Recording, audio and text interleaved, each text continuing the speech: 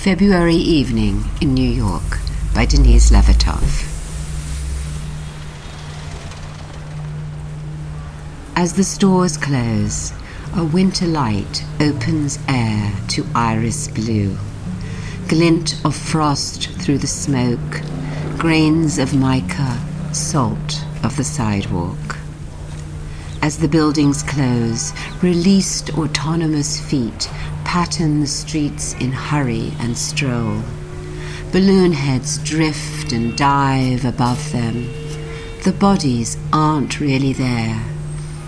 As the lights brighten, as the sky darkens, a woman with crooked heels says to another woman while they step along at a fair pace, "You know, I'm telling you, what I love best is life.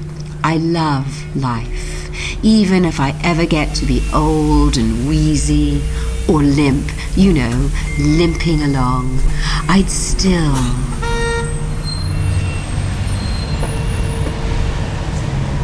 To the multiple disordered tones of gears changing, a dance to the compass points, out, four-way river. Prospect of sky wedged into avenues, left at the ends of streets, west sky, east sky, more life tonight.